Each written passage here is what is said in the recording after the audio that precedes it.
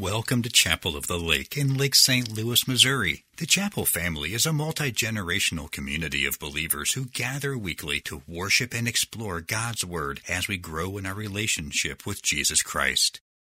Join us now as Pastor Keith Spa opens the Scriptures. Well, welcome if you are new to the chapel. We're glad that you're here. Very special welcome to you. I invite all of us to turn to the book of Ruth. We are today midway through a 6-week study in this marvelous little book. It is, as we have noted, a love story. And some of you in the past couple of weeks have wondered, well, when are we going to get to the love story part? Well, it's here. It has arrived today. So get ready. I've noticed in the since I've become an adult, somewhere in there's been a change over the years, and there's been an increasing trend, need, desire, pressure, whatever we want to call it, when people get engaged to have something that is unique and memorable.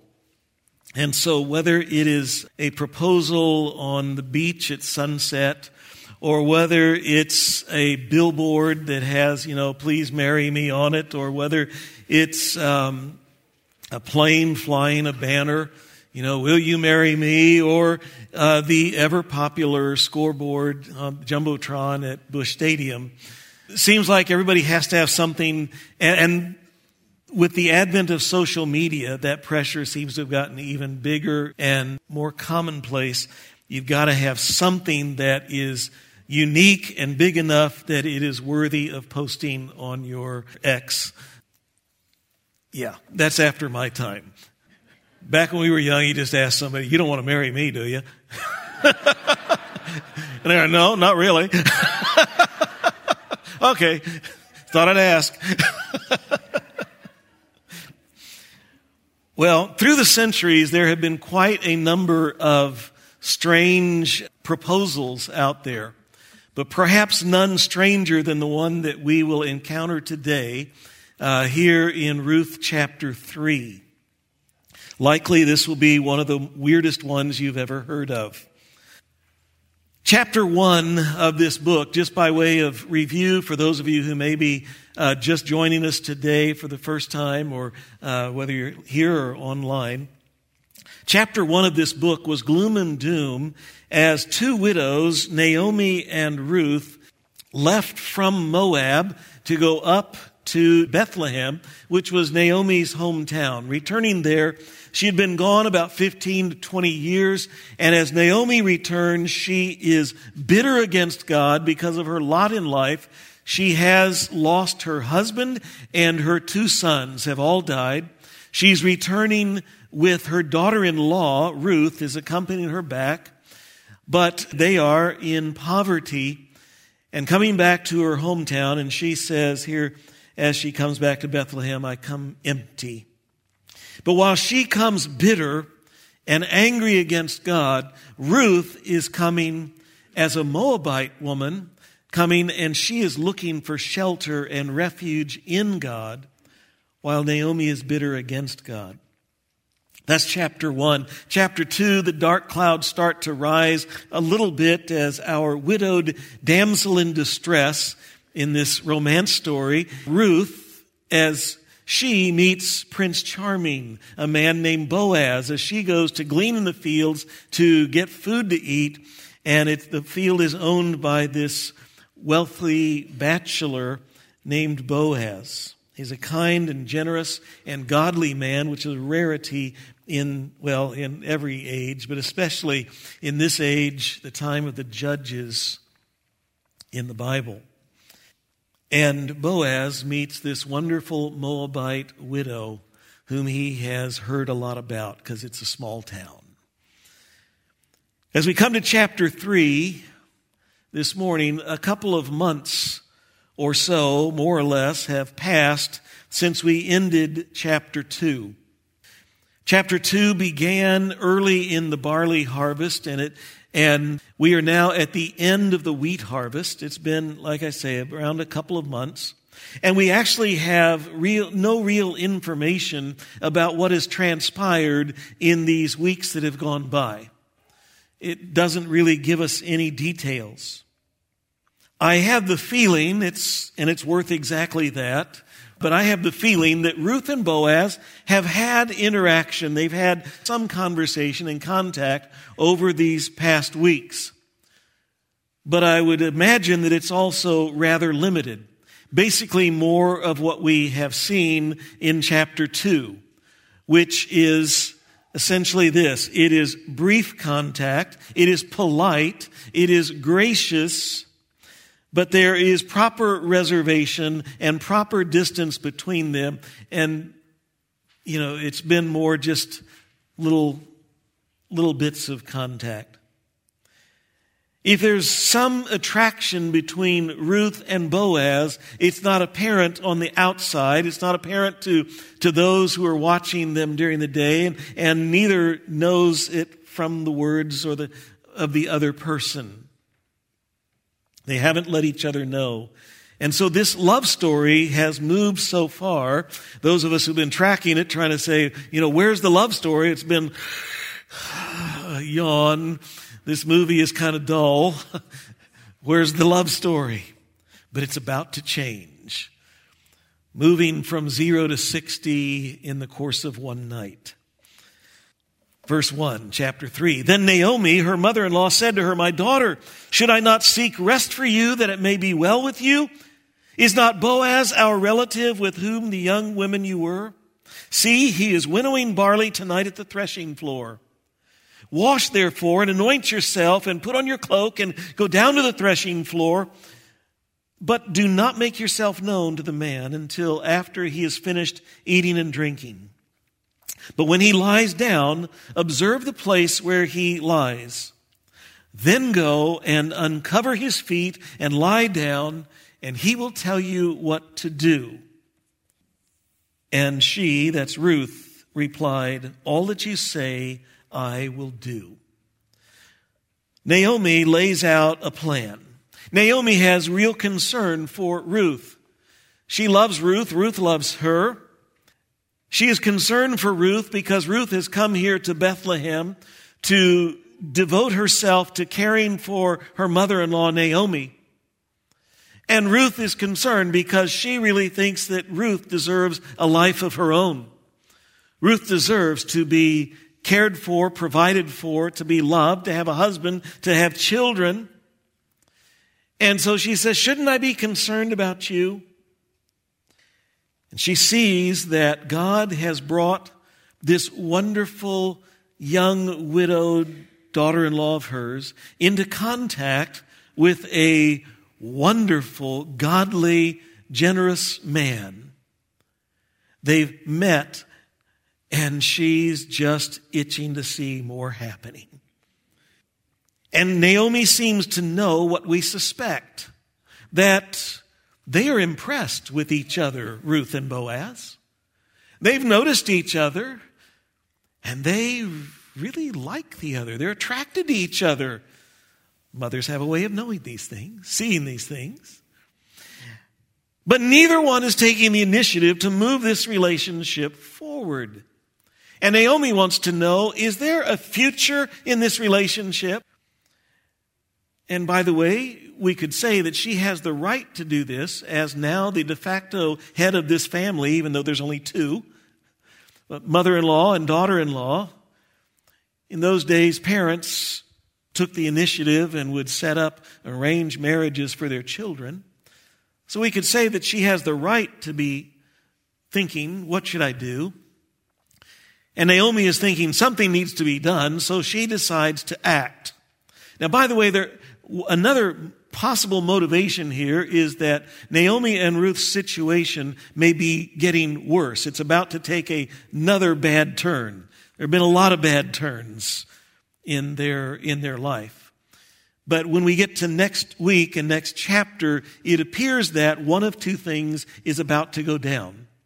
Either Naomi is selling their property, being forced to, in order to get in some income to survive. They're down to that's the last thing, the last asset, the last resource they have. Sell the family farm, or more likely, it's about to be repossessed. It has been mortgaged probably by Elimelech when they went to Moab, and now the bill has come due, and they have no way to pay for it, and it's going into foreclosure. A very contemporary story. So Naomi decides to act. We've noted in the last couple of weeks that it is good to wait on the Lord, to rest in Him rather than fretting and worrying, rather than conniving and scheming.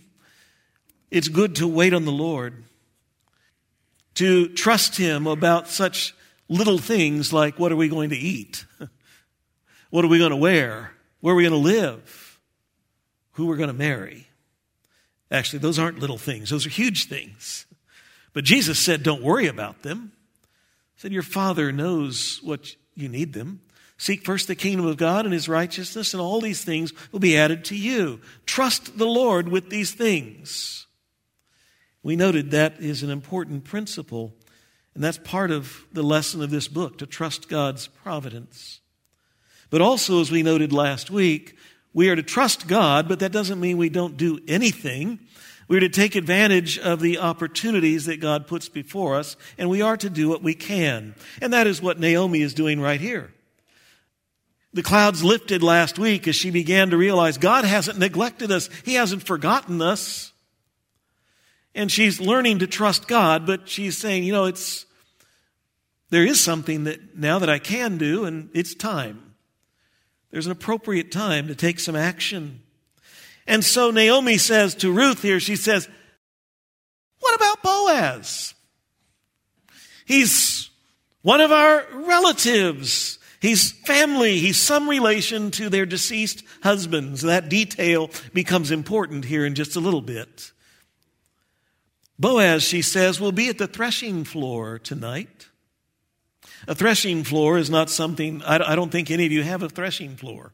You might have a dance floor in your house. You probably have a floor, but you don't have a threshing floor. A threshing floor isn't in your house anyway. It's outside of town, usually on top of a hill. It's a solid floor of some sort. And it was a resource that all the farmers in the area shared. They would take turns reserving the threshing floor. Then they would take their harvest. The harvest has now been brought in, the wheat and the barley. And now it's time to go to the threshing floor, take your harvest, and you thresh it. You thresh it by beating it to knock the grain off the stalks. Or sometimes they thresh it by having ox or cattle walk on it, and that threshes it. Or sometimes they have a sled called a sledge that's dragged behind the ox, and that as well goes over that grain and knocks the kernels of grain off of the stalks. Then when that process is finished, they take and they winnow the grain, taking pitchforks and throwing it up in the air is one way. They're up on a hillside, and the afternoon and evening breezes or winds really come blowing up the hill, and it gets quite brisk. And when you throw it up, the wind blows the stalks away, and the grain, which is heavier, falls down to the ground. And when it has been winnowed, you have grain left, and without all the stalks and the grass. When that's done, they've finished, and they gather all the grain into a huge pile, a mountain, in the middle of the threshing floor. By now, it is late evening or early night, and they celebrate. The harvest is finished, the work is done, they eat, and then it's time to sleep. They sleep usually just around, in strategic spots around this mountain of grain. There they stand guard. They're protecting the grain from animals. They're also protecting the grain from people. Remember, it's the time of the judges, lots of thievery about. And so they protect it, and they're waiting till morning because it's too late to move it. In the morning, they'll load up all the grain in their wagons and get out of the way for the next people who are coming to use the threshing floor. That's the scene. So Naomi says, Boaz is at the threshing floor tonight. Here's the plan. Take a bath. Good plan. Take a bath. And then after you do that, she says here, anoint yourself. Ruth, I want you to go into your stuff and I want you to dig out that bottle of perfume that you squirreled away. You know, the perfume that I like that you used to wear back there in Moab when my son was still alive. It's midnight in Moab. You know? And so you wear that midnight in Moab perfume and then I want you to, she says here, put on your cloak. And it's apparently a difficult phrase or some wording here to translate. And so some of the scholars say what it's saying is, she says, put on your cloak, get a large outer garment that you put on top of your clothes, one that will help you be not recognizable. I want you to go in disguise. Okay? And that may be what she's saying. However, some of your Bibles translate it this way. She says, put on your best clothes. Or they say in Oklahoma, I'm from Texas, we don't say it there. But in Oklahoma, they say, get schlepped up. Okay? Get your good duds out. That's what we'd say in Texas. Get your good clothes out. Put those on. You know, get yourself really dolled up here. And that may be what she's saying. Some of the scholars, and commentators, as they look at this, say that they think what has been happening here is that ever since Ruth's husband died, she's been wearing mourning clothes. Now, mourning clothes, for the benefits of young people, is not pajamas, which we wear to school and we wear to Walmart and wherever else we're going. That's not the mourning clothes she's talking about. The mourning clothes are the clothes that a widow would put on after her husband dies. You put on black, you put on a veil, you put on whatever it is and it says, I am in grief because of the loss of my husband. I am in mourning. And it also says, not only am I in mourning, it says, by the way, I'm not available. I'm not interested.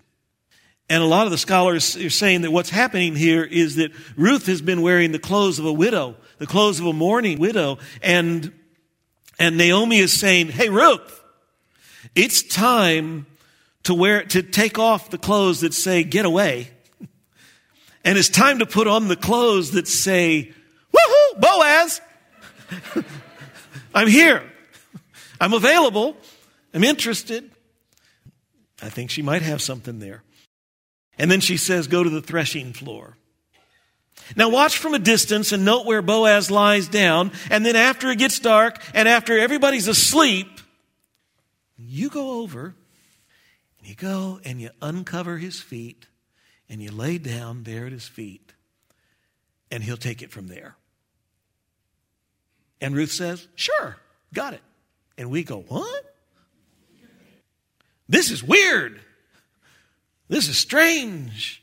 And contrary to what some folks try to read into this text in our day and time, Naomi is not trying to put Ruth up to going and doing some sort of seductive measures here, trying to lure Boaz into a relationship. That is not what is happening here at all. As we'll see very clearly in a moment, what Naomi is doing is she is having Ruth propose marriage to Boaz. Naomi knows that because Ruth is a widow, that Ruth has a unique opportunity to be the initiator and to propose to a man. Not just any man, but to this man because, as we read earlier, he's a relative. But why did they do this in secret? Why all the secretive stuff, the sneaking around and doing this in the middle of the night? What's up with that? Well, I can't say for sure from Scripture. Again, I have to make some presumption here. But I have a feeling that it's been difficult, if if not impossible, for Ruth and for Boaz to have any real conversation directly and privately without causing a stink and a stir and a kerfuffle.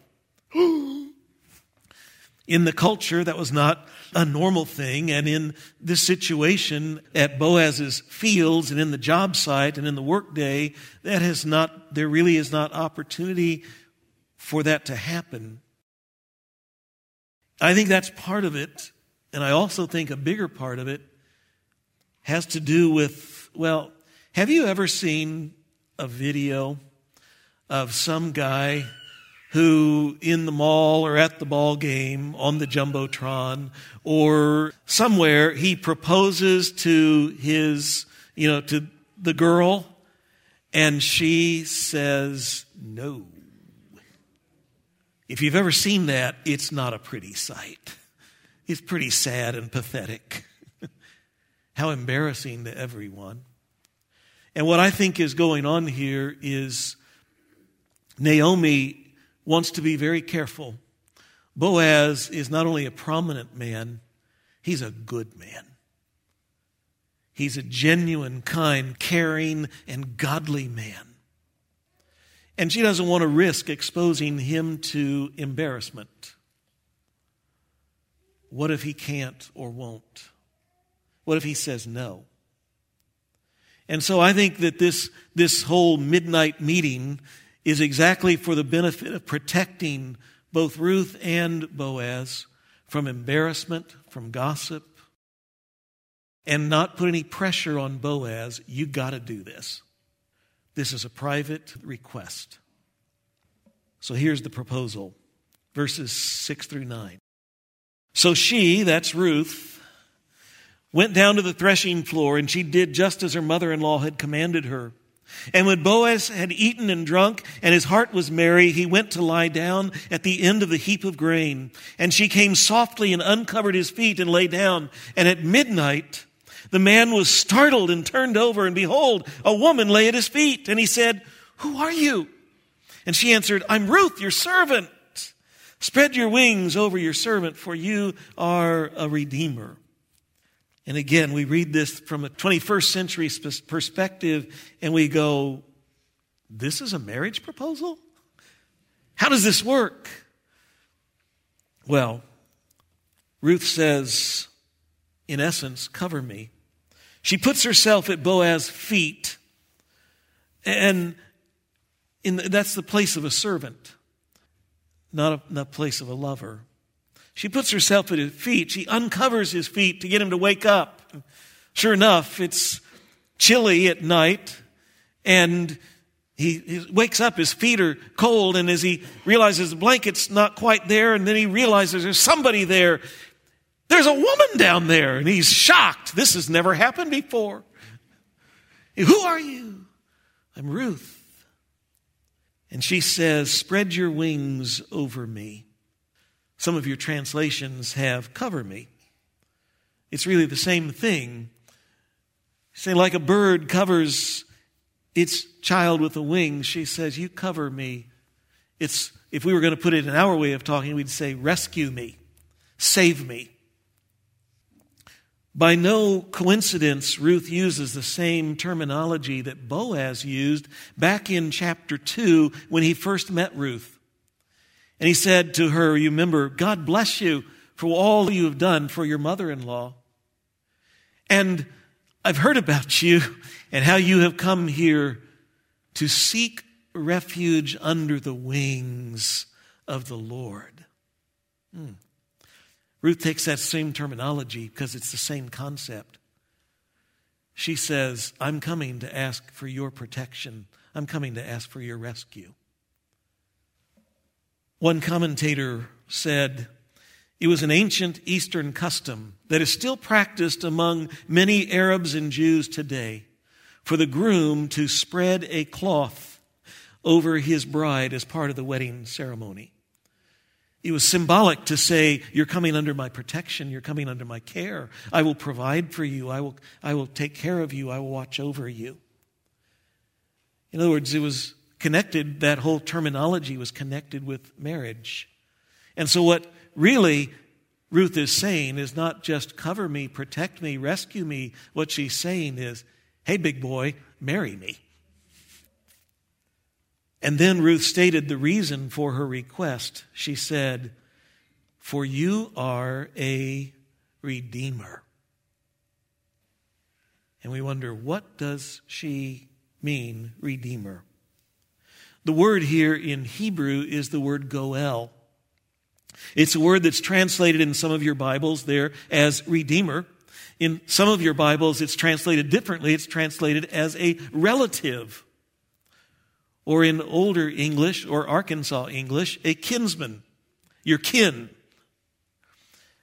And in some Bibles, it's translated with both of those as a kinsman redeemer, because both of those concepts are in that one word. A relative who sets free, a relative who looses someone from bondage. And she says, you are a goel, a redeemer. In the law, the Old Testament law that God set for his people, for the Israelites, God said that for family members would have certain obligations to other family. And the closer you are in relation to family, the more significant and the more important these obligations that you had for family. And in the law, it talks about this goel, this kinsman redeemer, which was a family member and certain obligations that they had. We're going to talk more about that in 2 weeks as we wrap up this study. But I just want to call attention to two aspects of that law about the kinsman redeemer that are relevant here this night with Ruth and Boaz. The first aspect is that a kinsman redeemer was responsible to buy back or to redeem family land that had been sold or forfeited because of poverty. If your brother becomes poor and sells part of his property, in other words, to get himself to survive, and now they don't have the property, then his nearest redeemer, his nearest kinsman redeemer, his nearest goel, should come and redeem what his brother has sold. It's exactly the situation that Naomi and Ruth are in now. They're losing their land. They need a goel. And Ruth says, would you be our kinsman redeemer? Another part of this law, we find it talked about over in Deuteronomy chapter 25. And it says there that that law gives a widow the right to go to her brother-in-law, the brother of her deceased husband, and to demand that he, or possibly a close relative, marry her and provide an heir to carry on the family name. It was a means to provide for the widow and to protect the family inheritance. And so just like that, by calling Boaz her kinsman, her redeemer, she's laid all of her cards on the table. Says, here I am. You know our situation. We are poor. We're in need. And I want you to be my goel, a kinsman redeemer. Buy back our land and marry me. So it's a proposal of marriage. There we go. Well, what does Boaz do? Next verses, the response, verse 10. And he said, may you be blessed by the Lord, my daughter. You have made this last kindness greater than the first, in that you have not gone after young men, whether poor or rich. And now, my daughter, do not fear. I will do for you all that you ask. For all my fellow townsmen know that you are a worthy woman. How does Boaz respond? Well, in essence, he can hardly contain himself. He says yes, but if I were going to put it, I think the way that he's saying it's, oh, yes, yeah, woohoo, yeah. He's excited. He is flattered.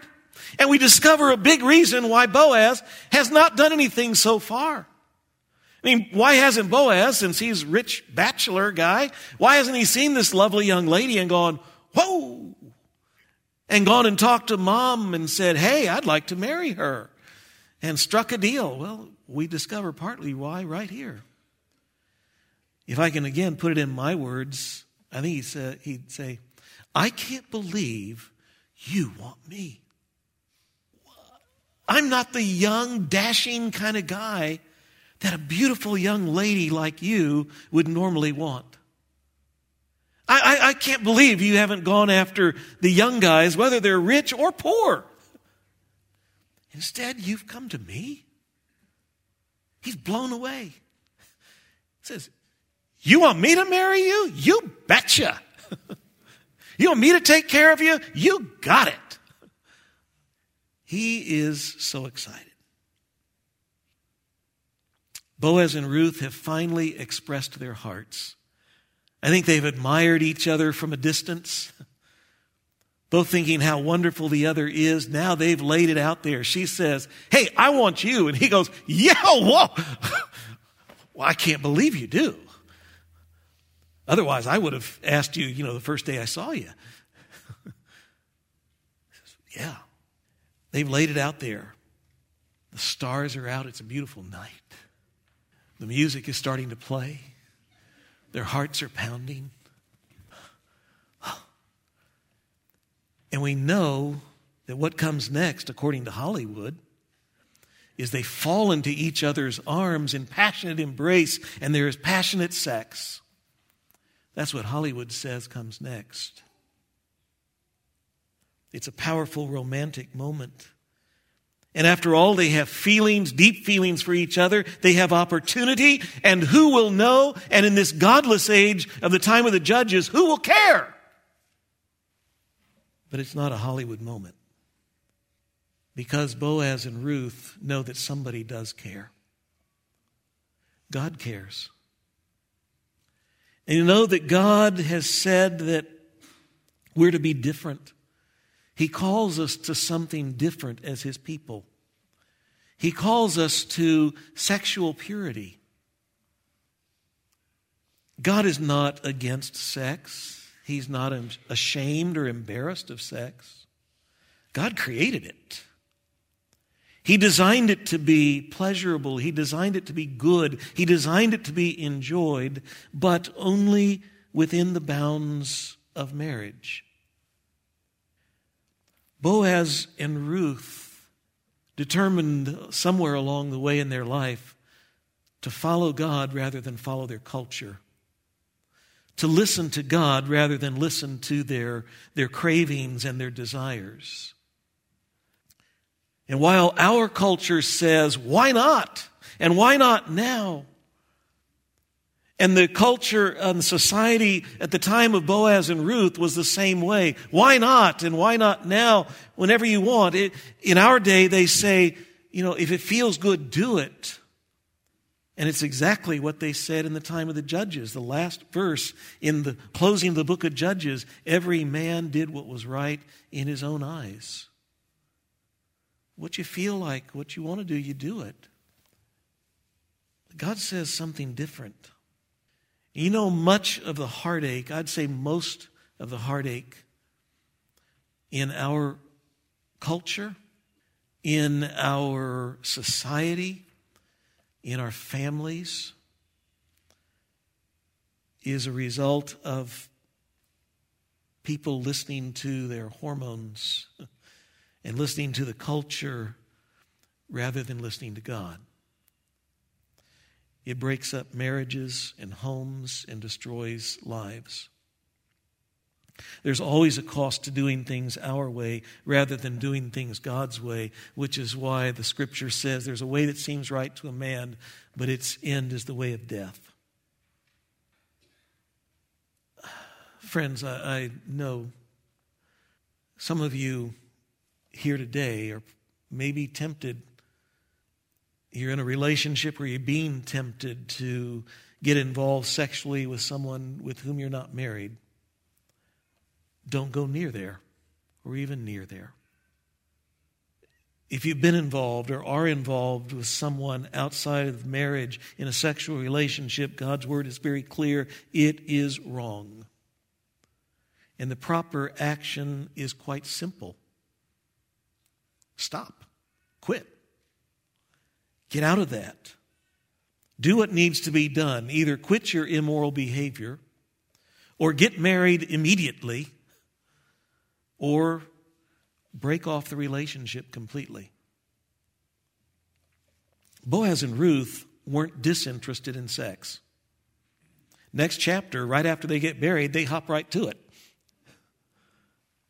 But until then, it just isn't right. And they cared too much for God, and they cared too much for each other's honor to violate that. Boaz says of Ruth, everybody in town, they know that you are a worthy woman, a woman of honor. He says, you're my hero. It's another way of using that word. He cared too much. He guarded her honor and his. And now, just as they recognize their mutual love for one another, they've expressed their desire to get married, and this love story is coming to a really cool part. We discover there's a huge problem. Big problem. Verse 12. And now it is true, Boaz says, that I'm a redeemer. Yet there is a redeemer nearer than I. Remain tonight, and in the morning, if he will redeem you, good, let him do it. But if he is not willing to redeem you, then as the Lord lives, I will redeem you. So lie down until the morning. Boaz says, this is awesome. I couldn't be more excited. But by the way, there is another redeemer, another relative, and he's closer related than I am. And so because of that, he has first dibs. So in the morning, if he'll take you, then let him have it. But if not, woohoo, we're going to get married. Whoa. Does anybody sleep that night? I don't think so. I think they are all just, they're excited. At the same time, they're petrified. Boaz is thinking, I've been waiting, I'm an older guy, old bachelor dude, and everybody thought this guy's never going to get married. Here, finally, the woman of my dreams, and I'm second in line. He's excited, and now he's petrified. And she's petrified. I came here to propose marriage, and now I find out I might end up getting married to somebody else. We don't even know who somebody else is. He's that bad. So their emotions are just... Naomi's back home going, what's happening? Nobody slept. What a long night. Verse 16, a new day dawns. So she lay at his feet until the morning, but arose before anyone could recognize another. And he said, let it not be known that the woman came to the threshing floor. And he said, bring the garment that you're wearing and hold it out. She held it out, and he measured 6 measures of barley and put it on her. And then she went to the city. She goes home. When she came to her mother-in-law, she said, that's the mother-in-law, Naomi said, how did you fare, my daughter? And then she, that's Ruth, told her all that the man had done for her, saying, these 6 measures of barley he gave to me, for he said to me, you must not go back empty-handed to your mother-in-law. And she, that's Naomi, replied, wait, my daughter, until we learn how the matter turns out, for the man will not rest, but will settle the matter today. Lots there. I just want to say that she gets home. Naomi says, how did you fare? Literally, the Hebrew doesn't say, how did you do?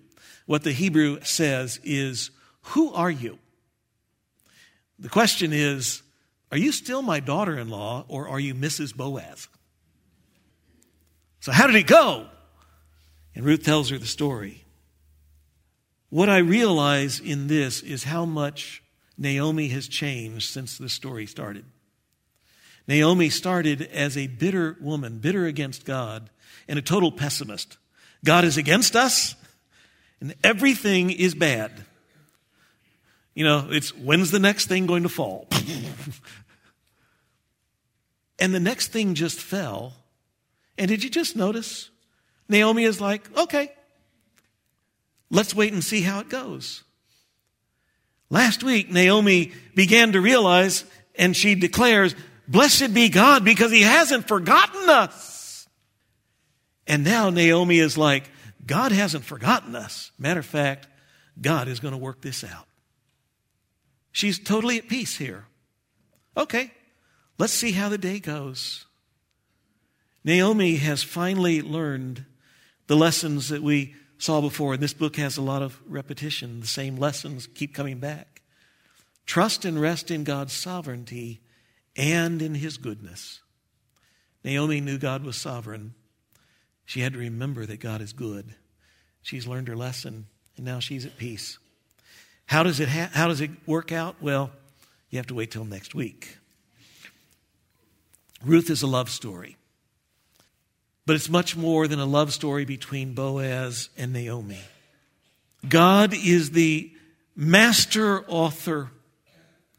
And 1,000 years before Jesus Christ, God put this story together and puts it into his word. So that you and I, when we read the word of God, can realize as we read this story that God put it there as a little, see, I told you, and a little foreshadowing of what's to come. And what's at the heart of this book is that word that we introduced today, and we'll talk about more in 2 weeks, that Redeemer, kinsman Redeemer. Over 20 times, some form of that word Redeemer shows up in this short little story. That's the main point. The point is that like Ruth, you and I were helpless and hopeless. We were in a deep world of hurt, bound by sin and death, and we desperately needed rescue. We needed redeeming. And then God became man. Jesus, one of us, God with us, Emmanuel, God with us. He became one of our relatives in order to buy us back, to redeem us from sin and death and hell and give to us eternal life. That's what Jesus did for us on the cross and through the resurrection. Jesus longs to redeem you, to rescue you from sin, to give you new life and eternal life. All that you have to do is do simply what Ruth did right here. To recognize, I got nothing. And just as Ruth came to Boaz, we come to Jesus and we say, Jesus, I got nothing. I desperately need rescue. Save me. And Jesus says, yes. Whoever comes to me, he says, I will not turn away.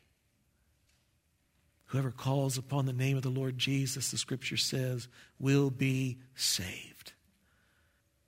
And God put this beautiful story of Ruth here as a little picture of what was going to come in Jesus. Isn't that marvelous?